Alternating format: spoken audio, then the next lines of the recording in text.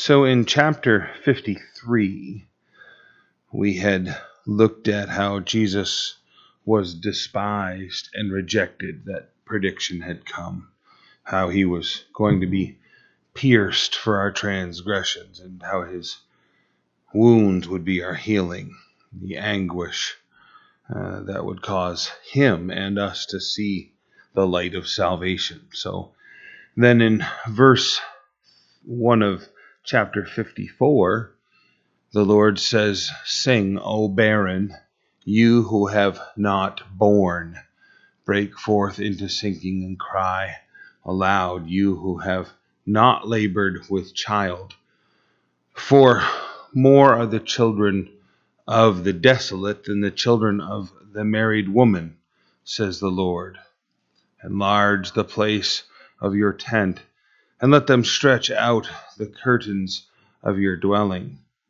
Do not spare, lengthen your cords and stretch out your stakes, for you shall expand to the right and to the left, and your descendants will inherit the nations and make the desolate cities inhabited." So prophecy so often has that near and then the far fulfillment. So certainly for the nation of Israel, as they are in captivity and hearing a message such as this, it's a big encouragement beyond their current state of existence. And, we have experiences like that where we're down and out and struggling and hanging on for dear life in our faith. And then we recognize in different ways, conversations and devotions and sermons that we hear that show us God is saying, these things are going to come to an end. And you're going to experience my fulfillment. And there's going to be blessing and abundance. And, things beyond the moment and the struggle we're currently in. It's hard to see beyond that. I mean, when you're a captive in Israel and you're hearing good news, Israel's going to be reestablished and you'll be this mighty nation, it doesn't sound all that convincing. The Lord begins to do things. You follow this out to the end, and hundreds of years later, Paul the Apostle is telling us in Galatians chapter 4, verse 27, that this passage speaks of us tonight, sitting here as Gentiles. A Jewish nation that's held in captivity because of their idolatrous sin is being told, you're going to be restored to the land, and I'm going to expand you beyond what you can imagine. People are going to be involved in this you've never even thought of before. The Gentile nations that are going to get pulled into the faith and become believers in the process. So in verse 4, do not fear, for you will not be ashamed, neither be disgraced, for you will not be put to shame.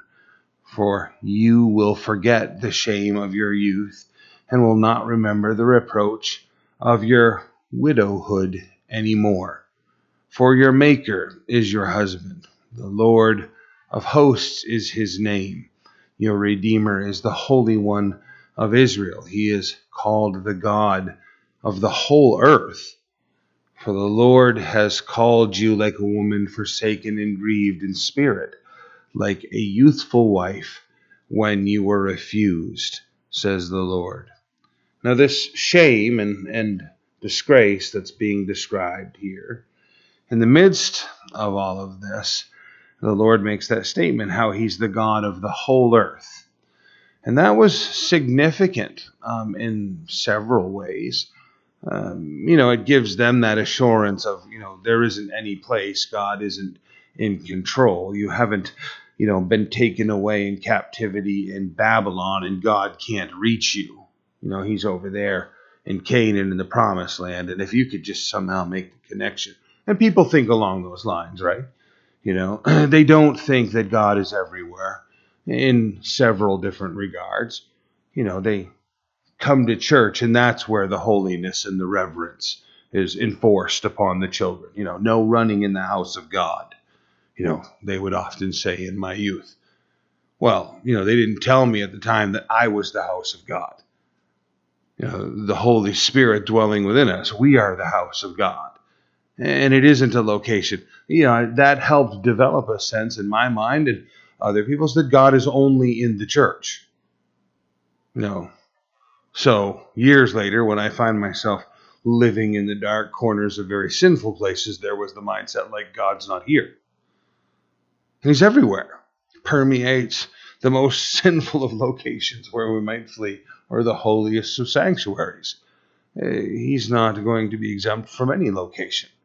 Not the captivity of Babylon, nor the struggles of our sin. God is ever present in these things. And he doesn't put that forward like an arresting officer, right? In this passage, he doesn't, give us the impression like I'm lurking around every corner. Give me a chance and I'll just skewer you with a lightning bolt somewhere along the way. This is a very encouraging statement. Your shame, those sinful places you might have stayed, the sin of their idolatry, which led them to captivity, your reproach. It's one thing when, the bullies tend to humiliate us. It's another thing when we've done all the junk that causes us to be ashamed of ourselves.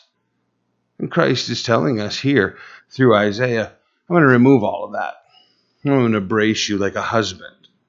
You in their captivity, in their sinfulness, taken away the way they were.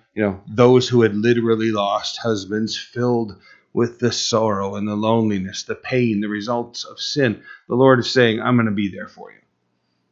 That's a great assurance to have for every one of us. Not to only have this available in our own hearts and minds, but also to be able to wield this in other people's lives.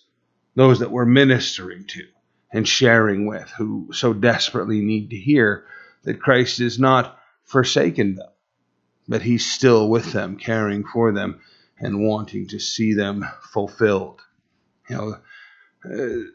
Looking this up a little bit, shame, disgrace, and humiliated represent 3 different synonyms in Hebrew verbs, sharing a fundamental idea of disappointed hopes, the embarrassment of expecting, even publicly announcing one thing and then reaping another. Making great declarations of how successful we were going to be in life or whatever, and then experiencing the painful results of, sin, mostly what he's talking about, the shame, disgrace, humiliation. In verse 7, he says, for a mere moment I have forsaken you, but with great mercies I will gather you. With a little wrath I hid my face from you for a moment, but with everlasting kindness I will have mercy on you, says the Lord your Redeemer. Now, you think about the particulars here for the first element of what's being spoken of, the 70 years of captivity inside Babylon. Then look at another layer of this in how they rejected Jesus as their Messiah, and then as a nation suffered the humiliation of being conquered by Rome, the great massacre and death that occurred there, 70 AD, driven from the land, almost 2,000 years exiled out into the rest of the world before they were drawn back and made a nation again, 1948. This statement here, the Lord is saying, all of that experience you had, you talk to some of the Jews and they get the sensation like 1945, World War II, the concentration camps proved to them as unbelieving Jews that God had forsaken them. They were totally abandoned to the mercies of this murderous horde in Europe. God is here saying, whether we apply it to, the captivity, 70 years in Babylon, or we talk about it as a modern idea of rejecting the Messiah and being forced out of their homeland and suffering as they did for all those years, that's a brief period of time. Just a moment. In comparison to the eternal protection, love, and promise that he's bestowed upon them and us. We whine and complain our way through the struggles of life. Look back, literally millions of years from now when we've been in the presence of the Lord that whole time. It's not hard to imagine that it will be difficult to remember these days when they're just a faint fraction of the time we've existed, and all of the time in the presence of the Lord is as magnificent as it ever was. He's going to truly wipe away every tear and give us a great joy in replacement, the beauty for ashes that he's promised us. So here, that expectation is just for a moment. But everlasting kindness, I'm going to have mercy on you. Verse 9, for this is like the waters of Noah to me. Now, again, you got to line your mind up properly on this. This isn't the waters of like destruction so much. That certainly is sort of in the idea, but more it's about the promise that he gives, that he's not ever going to wipe out the face of the planet again with the waters of Noah. So yes, your brief struggle and difficulty might have been overwhelming and felt like it was a never-ending torment that you went through. But, for the nation of Israel, it was to purify them of their idolatry. They're going to come back into the land and never sink into that sin again. They have other things they struggle with along the way, but they don't make the full board jump back into idolatry. They're cured of it once they come back from the captive. So whatever trials we're going through, no, the Lord is purifying us and refining us in the same way as his children. Suffering, but it's a moment. And like the waters of Noah, there in order to produce the promise. Continuing there in verse 9, for I have sworn that the waters of Noah would no longer cover the earth. So have I sworn that I would not be angry with you, nor rebuke you. For the mountains shall depart, and the hills be removed, but my kindness shall not depart from you, nor shall my covenant of peace be removed, says the Lord, he who has mercy on you. I think this is a very critical section of verses in the whole of the scripture as far as establishing doctrine, and it has a lot of other supportive verses that go with it. Some of the churches that I grew up in and around taught us very openly that God was done with Israel, that he had shifted his focus over to the Gentile church. We're now in the Gentile church age, and all of those promises that you read in the scripture only apply to the Gentile church. It's replacement theology, and it's false theology. God's focus certainly has shifted to the Gentile church during this Gentile age until the number of the Gentiles be fulfilled. But in that moment, when he takes his church back to himself, he will then return his focus and attentions to Israel as they had been previously. He hasn't lost his attention to them. It's just a different focus currently. That realignment, it's contained in here, in that God is still holding his promises and will see all of those things fulfilled upon these people in their future. So, he who has mercy on you. Oh, you afflicted one, tossed with tempest and not comforted. Behold, I will lay your stones with colorful gems and lay your foundations with sapphires. I will make your pinnacles of rubies, your gates of crystal, and all your walls of precious stone. All your children shall be taught by the Lord, literally Yahweh, that bears God's name right there. And great shall be the peace of your children. In righteousness you shall be established. You shall be far from oppression, for you shall not fear, and from terror, for it shall not come near you. Indeed, they shall surely assemble, but not because of me. Whoever assembles against you shall fall for your sake.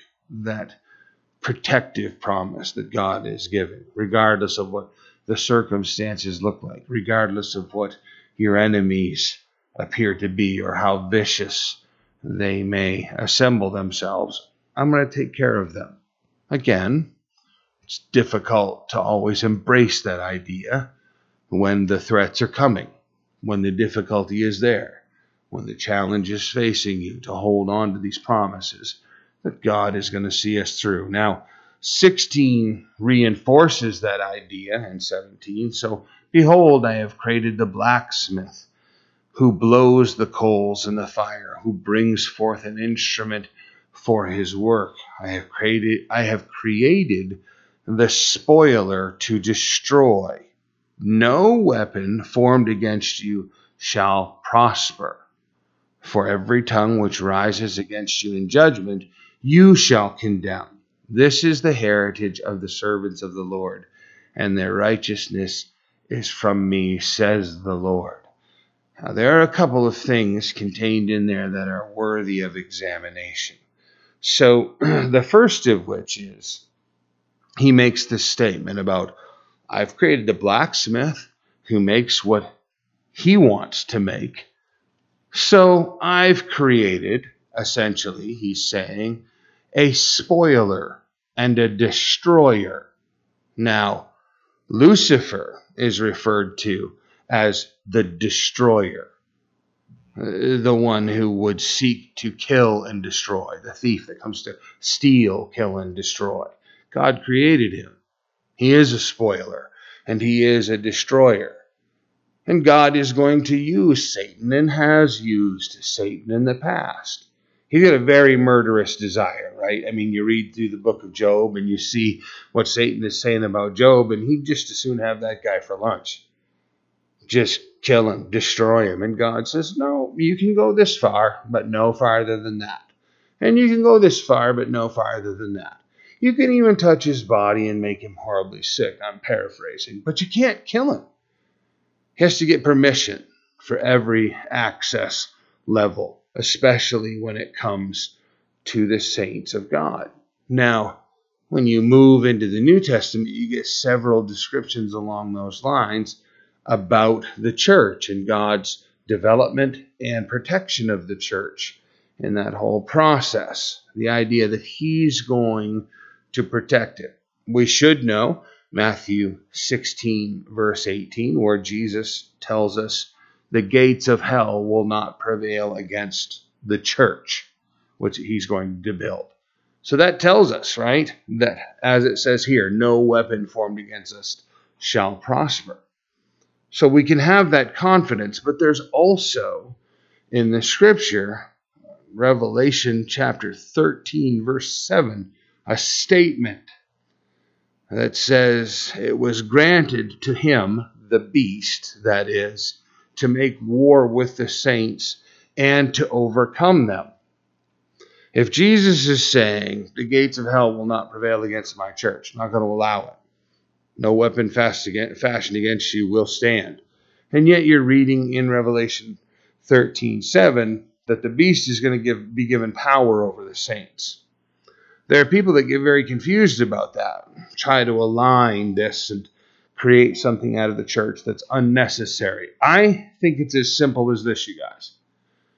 During the tribulation that's being described in Revelation chapter 13, verse 7, while they are saints and while they are believers, they're not the church. The church has been taken off from the earth by Jesus Christ, and they are in the presence of the Lord. And people become believers after that, but the scripture tells us quite plainly that everyone who does ends up paying for their faith during that tribulation with their life. They're either murdered, have their head cut off, or they starve to death because you can't buy, sell, or trade unless you have the mark of the beast. So Satan is given power over those saints, apparently, during the tribulation. And I think the reason that he is allowed is because they're not the church. Pre-tribulation rapture. We're in his presence. So you can debate that around in your mind and see what you come up with in regard to the church and the work of the Lord. In Isaiah 55, verse 1, it continues as you get this great exclamation point. Ho, the Lord is drawing attention to everyone who thirsts, as it says here. Get the attention. Make the shout, so that whatever anybody was doing in the moment, as this, attention getter bursts into the ear. Ho, everyone who thirsts. Everyone should, it's loud enough, exclamation point. It would draw people's attention to if you long for something. And he's going to get specific in regard to satisfaction. Come to the waters, you who have no money. Come, buy and eat. Yes, come buy wine and milk without money and without price. Now, remember Jesus there in John chapter 7, verse 37, where he shouts in the feast and says, all you who thirst, come unto me, and I'll give you the living waters, which will burst forth in torrents of living water freely. Now, water given freely is one thing, but milk and wine, luxuries, also given. Not just the simple provision of water. The Lord is literally offering this richness. The idea of if you need to be satisfied on more than one level. Now, it's been described this way. We really don't have all of these different psychological problems that man's science wants to define and then assign. What we have is a worship disorder. We worship the wrong things. And as a result, we're left with a tremendous longing in our heart that's never satisfied. So then we try to satisfy that with other things. Our culture is overrun with anxiety and depression and being uneasy and distraught. America last year spent $69 billion on behavioral modification drugs, antidepressants, anti-anxiety, antipsychotic.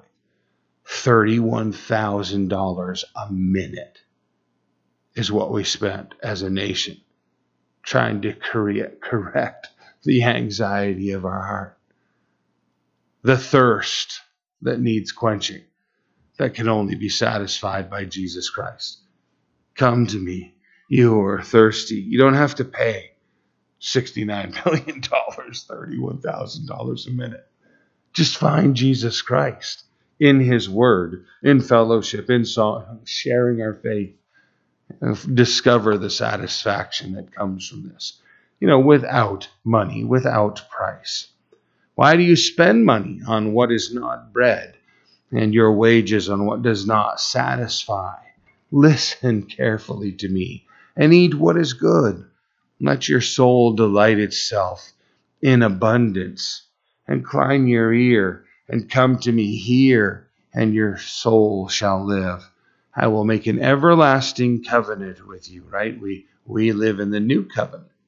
You have the old covenant. You have the waters of Noah that promise God will never flood the earth again. But obviously the greatest covenant is the new covenant. It eclipses. It doesn't nullify or get rid of, but it does make obsolete the old covenant. It fulfills it. The telephones we all have now, the smartphone. There's more computing power in our phones than, several versions of computers that we all had in the beginning days. I've described many times. I started out on a Tandy, upgrade to Commodore 64. You want to play Centipede? on that thing, you put the first cassette tape in and hit play, and it loads that portion of the program in, and you play through the first 3 levels with your joystick, and it stops because you got to take this cassette out and put this cassette in and hit play and let the program load up, and then you could finish playing Centipede. You can download Centipede on these phones and play today. And it might be nostalgic to dig the old Commodore 64 out of the closet and fire it up and maybe play, but there's no way I'm carting that thing around every day in order to catch a few minutes of Centipede. I'm going to do it right there on that phone. This is the superior, right? That was the inferior. This replaced that. The new covenant is superior to the old covenant. It's not an abolishing of the old covenant. It's a fulfilling and a completion. When Jesus said it is finished on the cross, it was all of those other things that made the whole thing work together. So here, the everlasting covenant that I have with you, the sure mercies of David. Indeed, I have given him as a witness to the people, a leader and commander of the people, for the people. Surely you shall call a nation you did not know, and nations who do not know you shall run to you because of the Lord your God, the Holy One of Israel, for he has glorified you. It's interesting to be in Israel now and see all of the nations of the world that come there to experience it.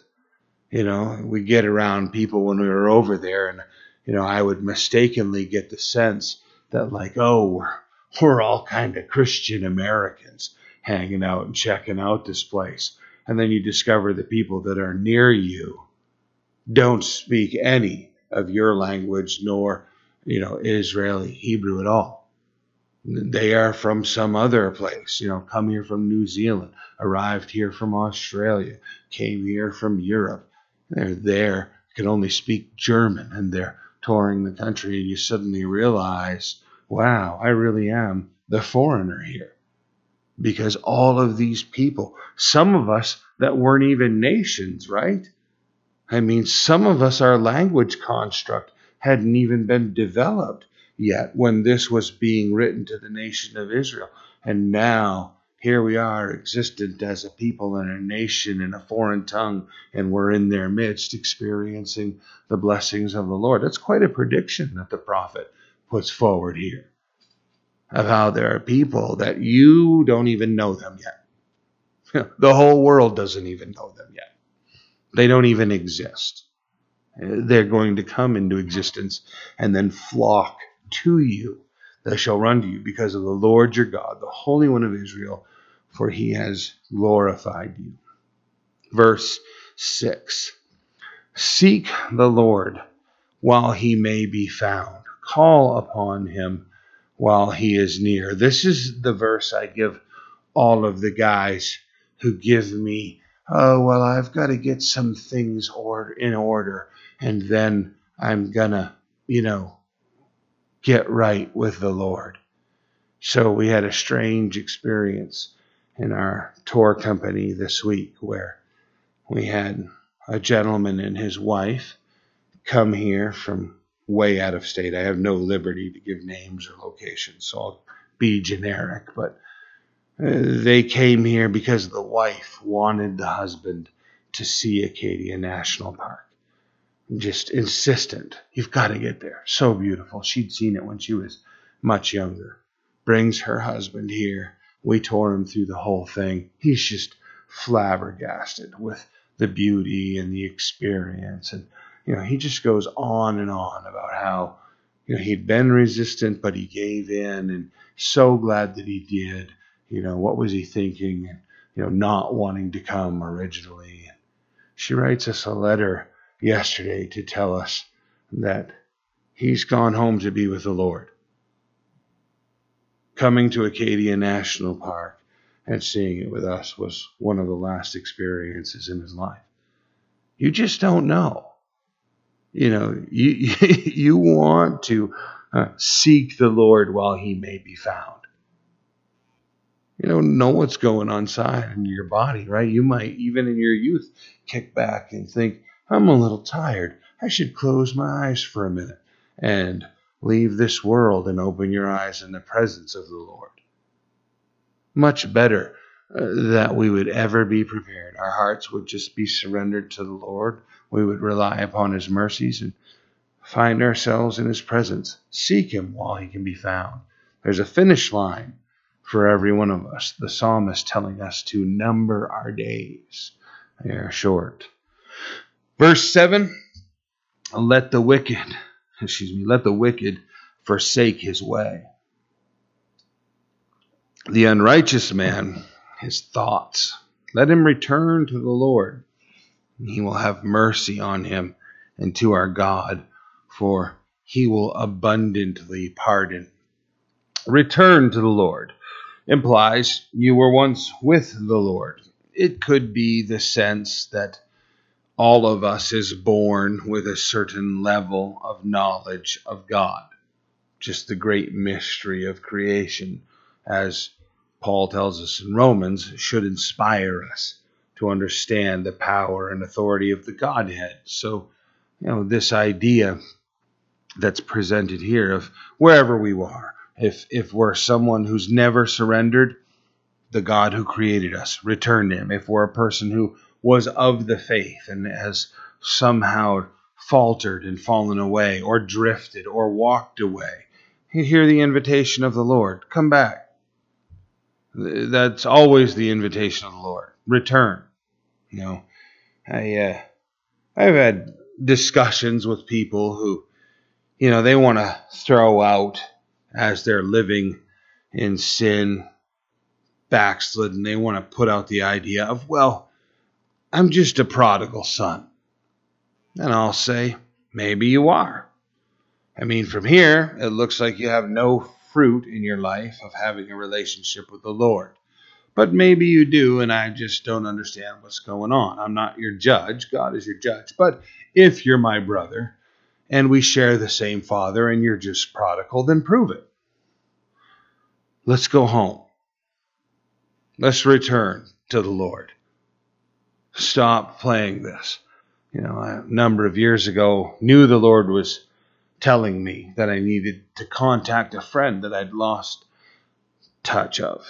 Hadn't spoken to Sean in more than a year and a half and didn't even know where to begin to look for him. He had run away from the Lord. So I have to call my pastor, who gives me a phone number for his now ex-wife, which was like startling to me. When we drifted apart because of his departure from the faith, they were still together. Now they're divorced.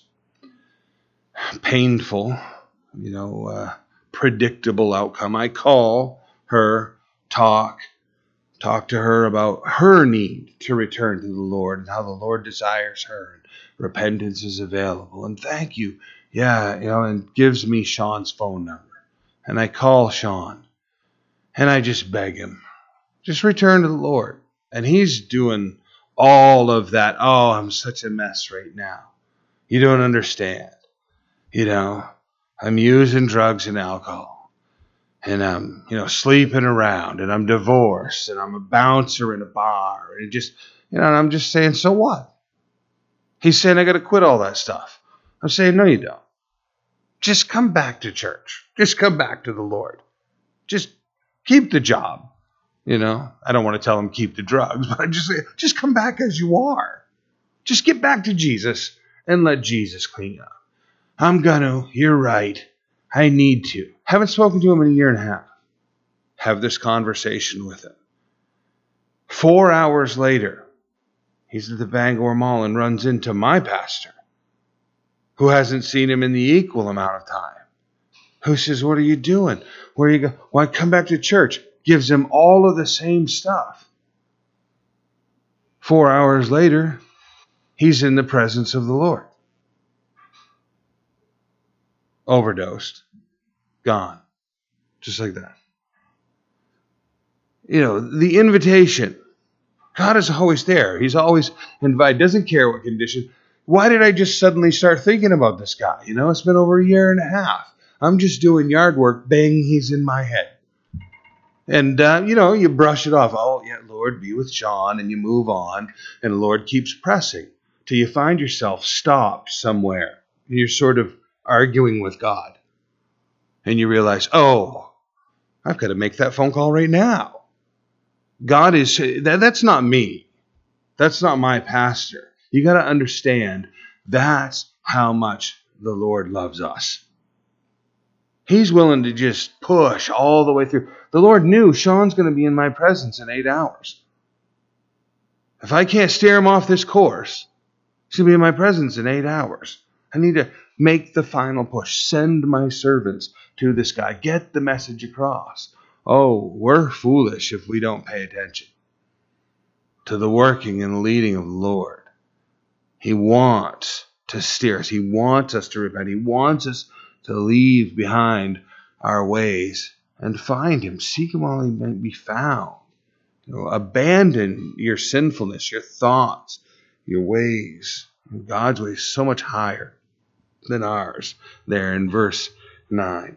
Heaven is higher than the earth, so are my ways higher than your ways, my thoughts than your thoughts. Can't even grasp how good God is and how much he wants to rescue. Verse 10, for as the rain comes down and the snow from heaven and does not return there, but water the earth and make it bring forth and bud, that it may give seed to the sower and bread to the eater, so shall my word be that goes forth from my mouth.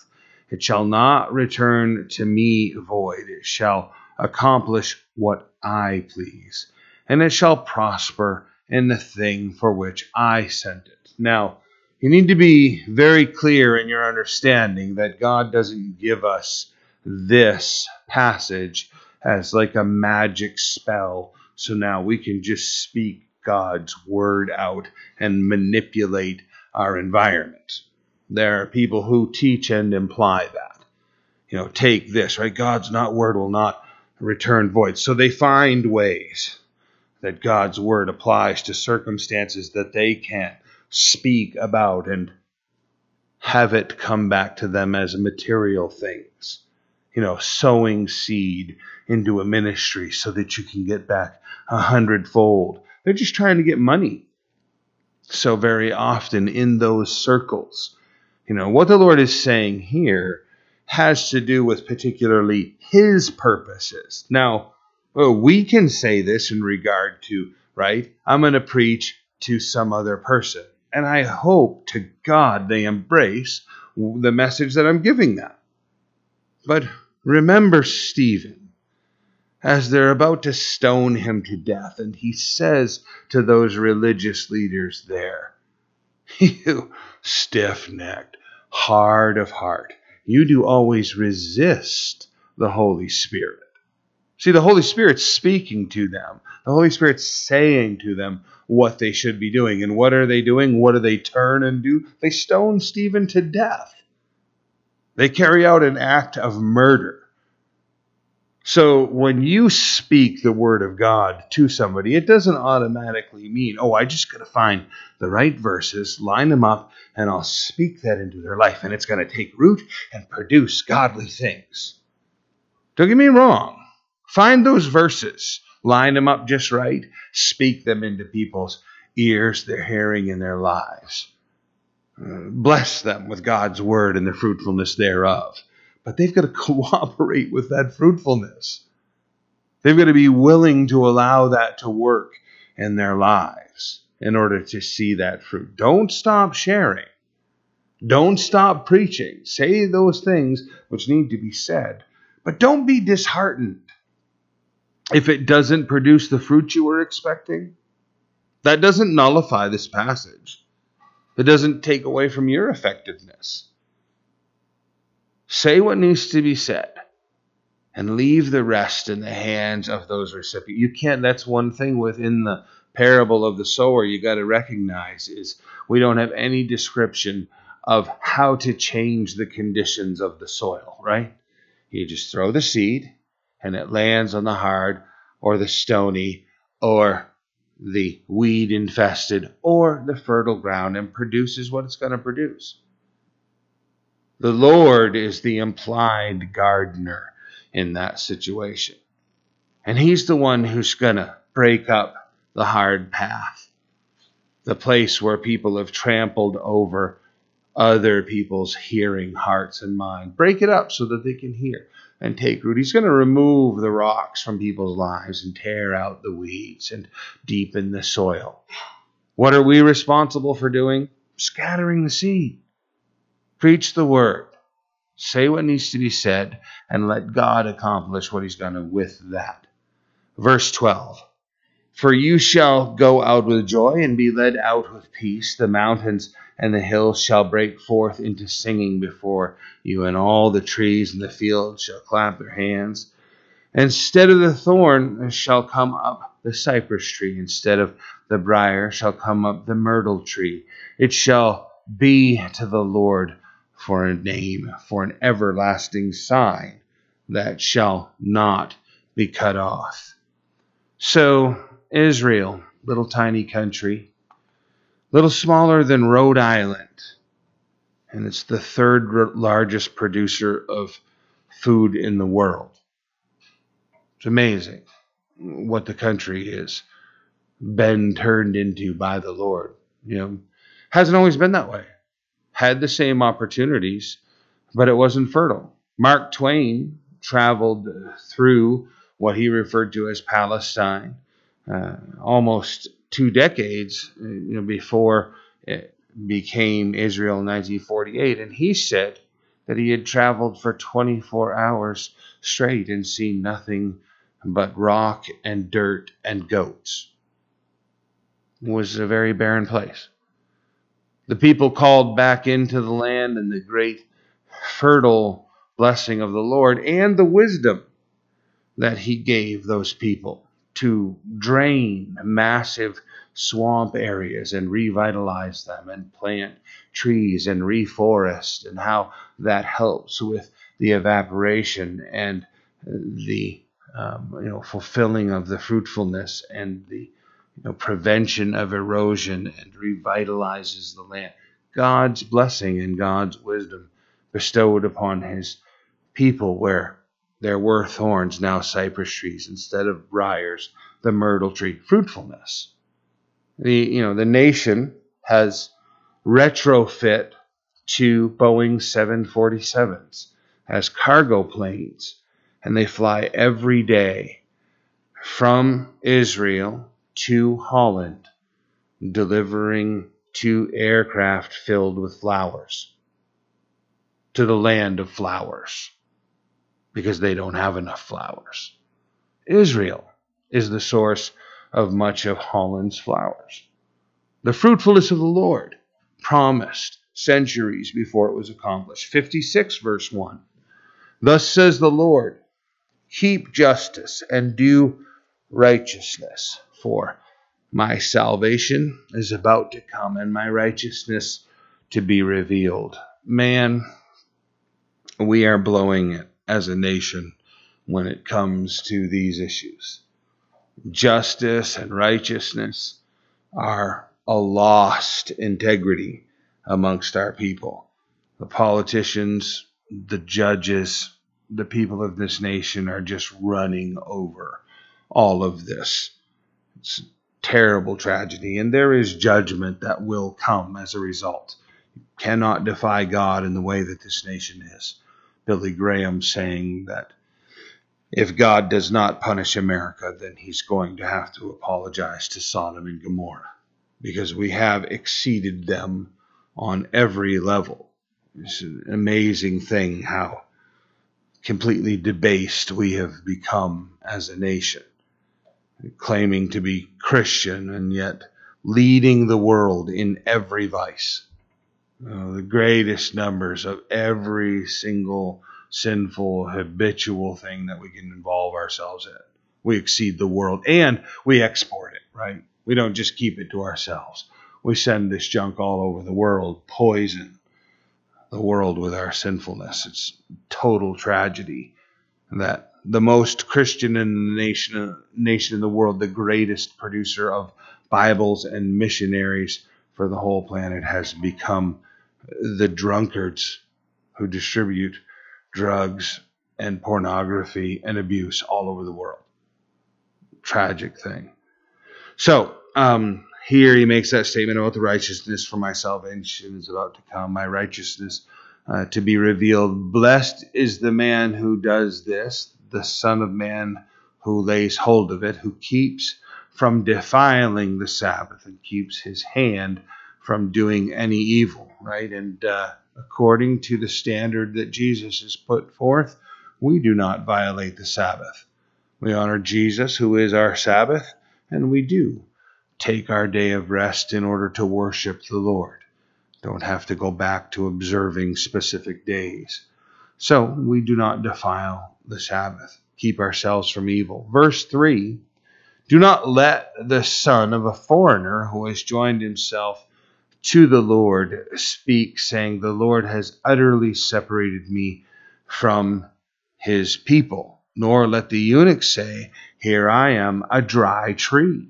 For thus says the Lord to the eunuchs who keep the Sabbaths and choose what pleases me, hold fast my covenant. Even to them I will give in my house and within my walls a place and a name better than that of sons and daughters. I will give them an everlasting name that shall not be cut off. And he literally is putting that sort of aggressive tone, I don't know how else to describe it, at the end, referring to the eunuchs who would be made a eunuch, demasculated by a surgical process of cutting off their male organ. Here, the Lord is saying their name will not be cut off. So those that have gone through whatever, difficult, embarrassing, circumstance that would take away from their existence, somehow been utterly separated from the Lord or, cut off like the eunuch. The Lord is saying, I'm going to give you a state of existence that's going to exceed anything else you had previously. Now, that may be in this lifetime or it may be in the presence of the Lord. But know that for us to be in the relationship with the Lord that we are makes our existence something that no one can ever take away from us. You don't have to fear, as Jesus is saying, those that could destroy your body. You want to instead fear the one who could send you to hell, cast the body and the soul into hell. Seek ye first the kingdom of God and his righteousness, and all of the things of life will be added to you. All these things will be added to you. Whatever we've lost, whatever has been taken or torn away from us, if we will trust the Lord, he'll fulfill it in our lives. It's a lie to think that somehow we're going to go out and fulfill ourselves in this world. The people ahead of us, it's ignorant. It's arrogant. It's short-sighted. If you don't look around and see there are people who have tried everything long before you and come to find there's no fulfillment there. I mean, Solomon is that prime example, right? Vanity, vanity, all is vanity. And he comes to the conclusion of no matter what, fear the Lord and obey him. That's the fulfillment, Let the Lord give you his state of existence. Be born again. You were, someone else. I was Will Cass, very sinful man. Christ got a hold of my life. What he's made of me today is an entirely different person. People that I used to run with, back in the 80s, literally, they get saved. And some of them have come to this church just to find out, is my old drug dealer actually a pastor now? Just got to see. Is this a real change? Is this the same? Probably not the same guy. They get it, same guy. Physically. But what Christ has produced in my life can't ever be taken away from me. Nor you. Verse 6, also the sons of a foreigner who join themselves, as we said, to serve him and to love the name of the Lord, to be his servant. Everyone who keeps from defiling the Sabbath and holds fast my covenant, even them I will bring to my holy mountain. I will make them joyful in my house of prayer.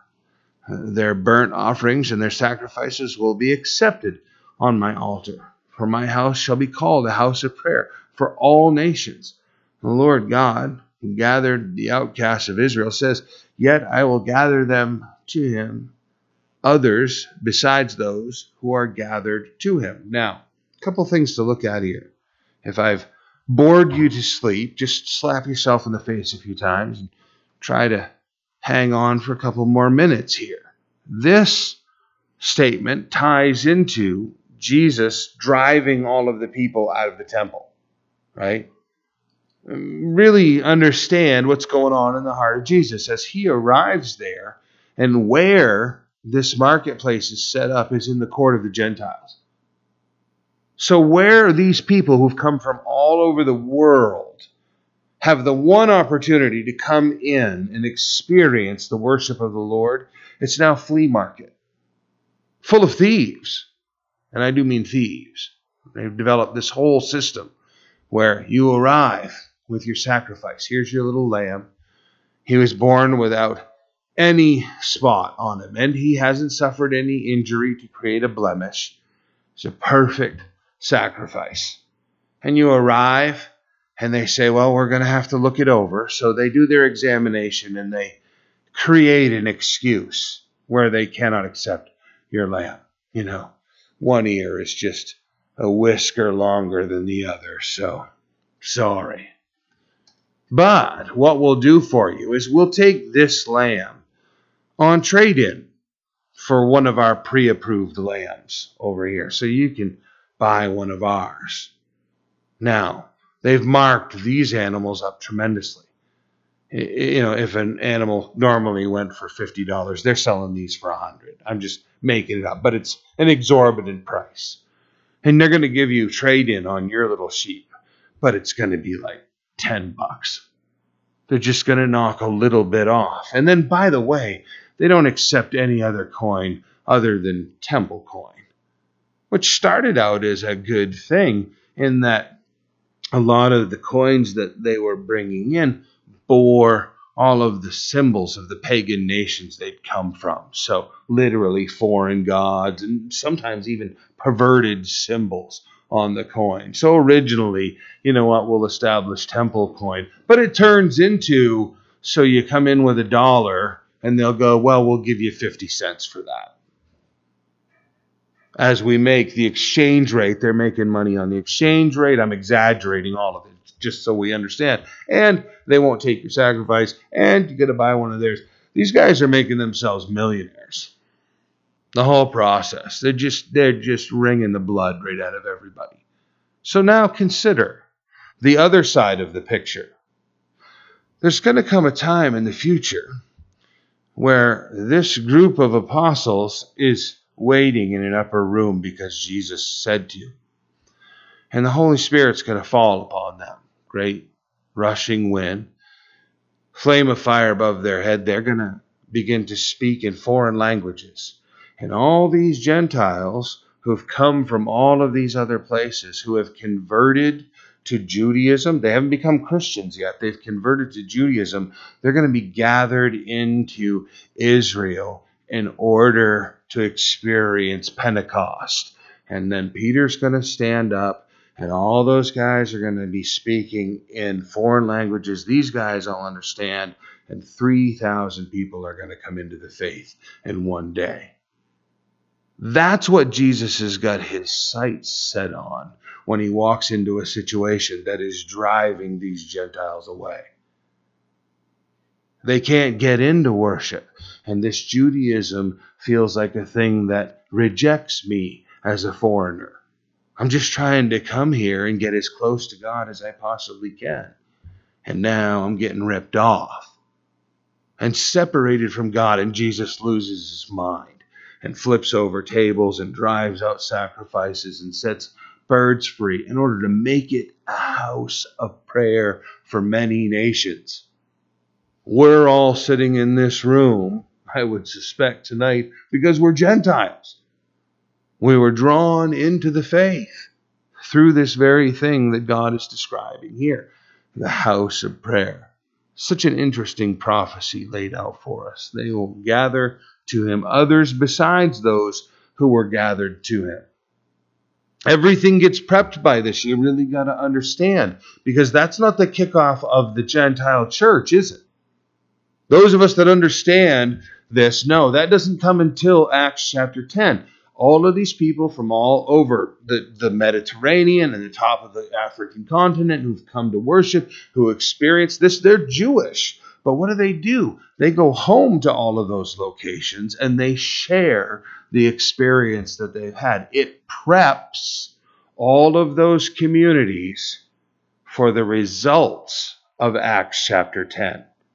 Peter goes into the house of Cornelius, preaches the gospel, the conversion occurs, and now the gospel spreads like wildfire throughout all of those communities because they've come into Pentecost as converts to Judaism. They've been converted to the faith. They go home, they share the gospel, and then what comes behind them is the Gentile church, Paul particularly preaching, and millions come to know Christ. Think about when you've got a plan. I don't know, any of us that have been like the boss or owned our own business, and you've got a plan and it's got a clear outcome you're trying to accomplish, and you kind of leave everybody in charge and you come back and the whole project has just come completely off the rails. And you got to choose some people out and you got to, rattle some cages and get things back on track and finish what you'd started. Everybody gets to set their focus back. Jesus shows up on the scene, and this very place that's supposed to draw the Gentiles into worship is nothing but a bunch of thieves. Got to set that in order. Right? And what results out of it? Think about everything that comes out of that, right? The next day they're saying, who gave you this authority? By what authority do you do this? And he gets all tricky with them. Let me ask you a question. I'll answer your question by asking you a question. Baptism of John, was it of God or man? We don't know. Well, then I'm not going to answer you either. Because he needs people to embrace this prophecy given. Look at verse 9. All the beasts of the field come to devour, all the beasts of the forest. His watchmen are blind.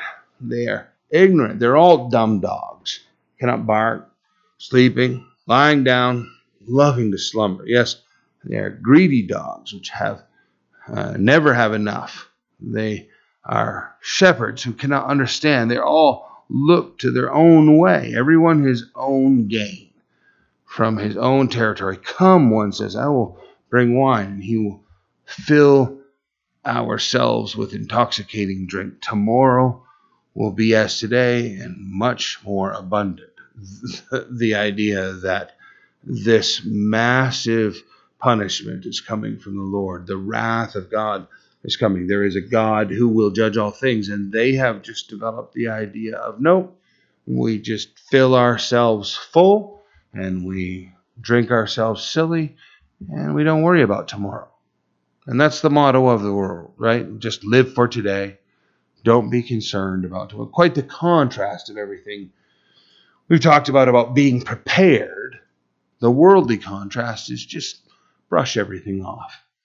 Don't be concerned about preparing for the future, about caring for your eternal outcome.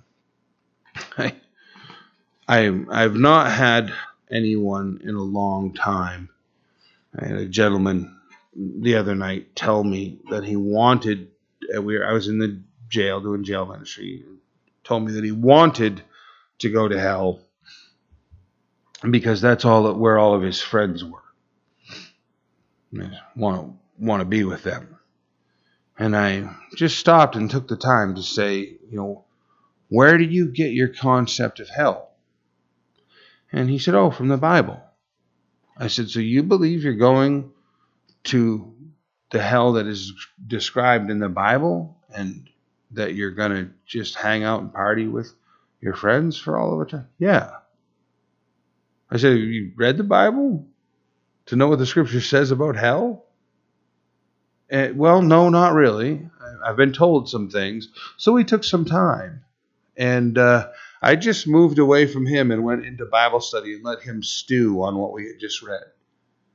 To come to realize that no, hell is a place of loneliness and fire and torment and blackness for all of eternity. It's not a place where the devil sits on the throne and controls the thermostat and your friends are hanging out. And I mean, most of us, all of us in this room know this. There's a world outside, you guys, that doesn't care. Just proceeds along through life with no thought. Don't take the time to think about, I had that conversation I've had here many times. A man recently he said, I don't believe in the miraculous. We're talking downtown Far Harbor. I don't believe in miracles. I said, well, how do you define miracle? And he starts this long process of trying to explain, inexplicable supernatural things happening. I said, great. What about the miracle of vision? And he guessed maybe that might be. And I said, no, how about we have a discussion about vision?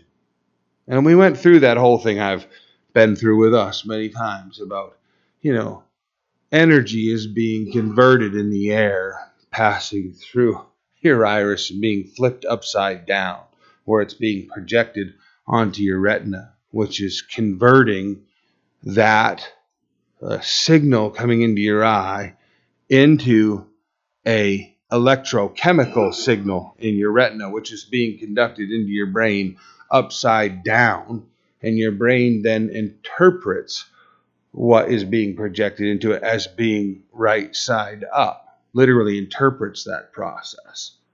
And he decided that was a lot more complex than what we originally had thought miracles might be. So maybe vision was a miracle.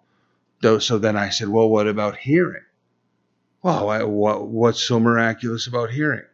Wow. So I'm drawing in air into my lungs and squeezing it out slowly over vocal cords that vibrate the air, which projects out through to you. And that vibration enters in through your ear canal, shakes your eardrum, converts that into an electrical signal, which is being conducted up into your brain and creating thought in the form of the words that I'm putting. That's not miraculous? Well, he guessed maybe hearing might be miraculous also. We went until finally, okay, he gets it. And so then I get around to, how did all these miracles come into play that we're functioning with them every single day, all day? And people don't notice them. Wow, he was going to have to think about that. He didn't make any decision, but he walked away realizing, I don't think about anything that's important. That conversation actually started with this gentleman about a person who was on Dancing with Stars the night before. Could you find any more meaningless a topic?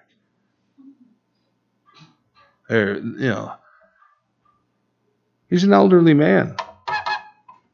I wasn't trying to be cruel, but I told him, you're old enough to where you should be thinking about eternity all the time, rather than dancing with the stars.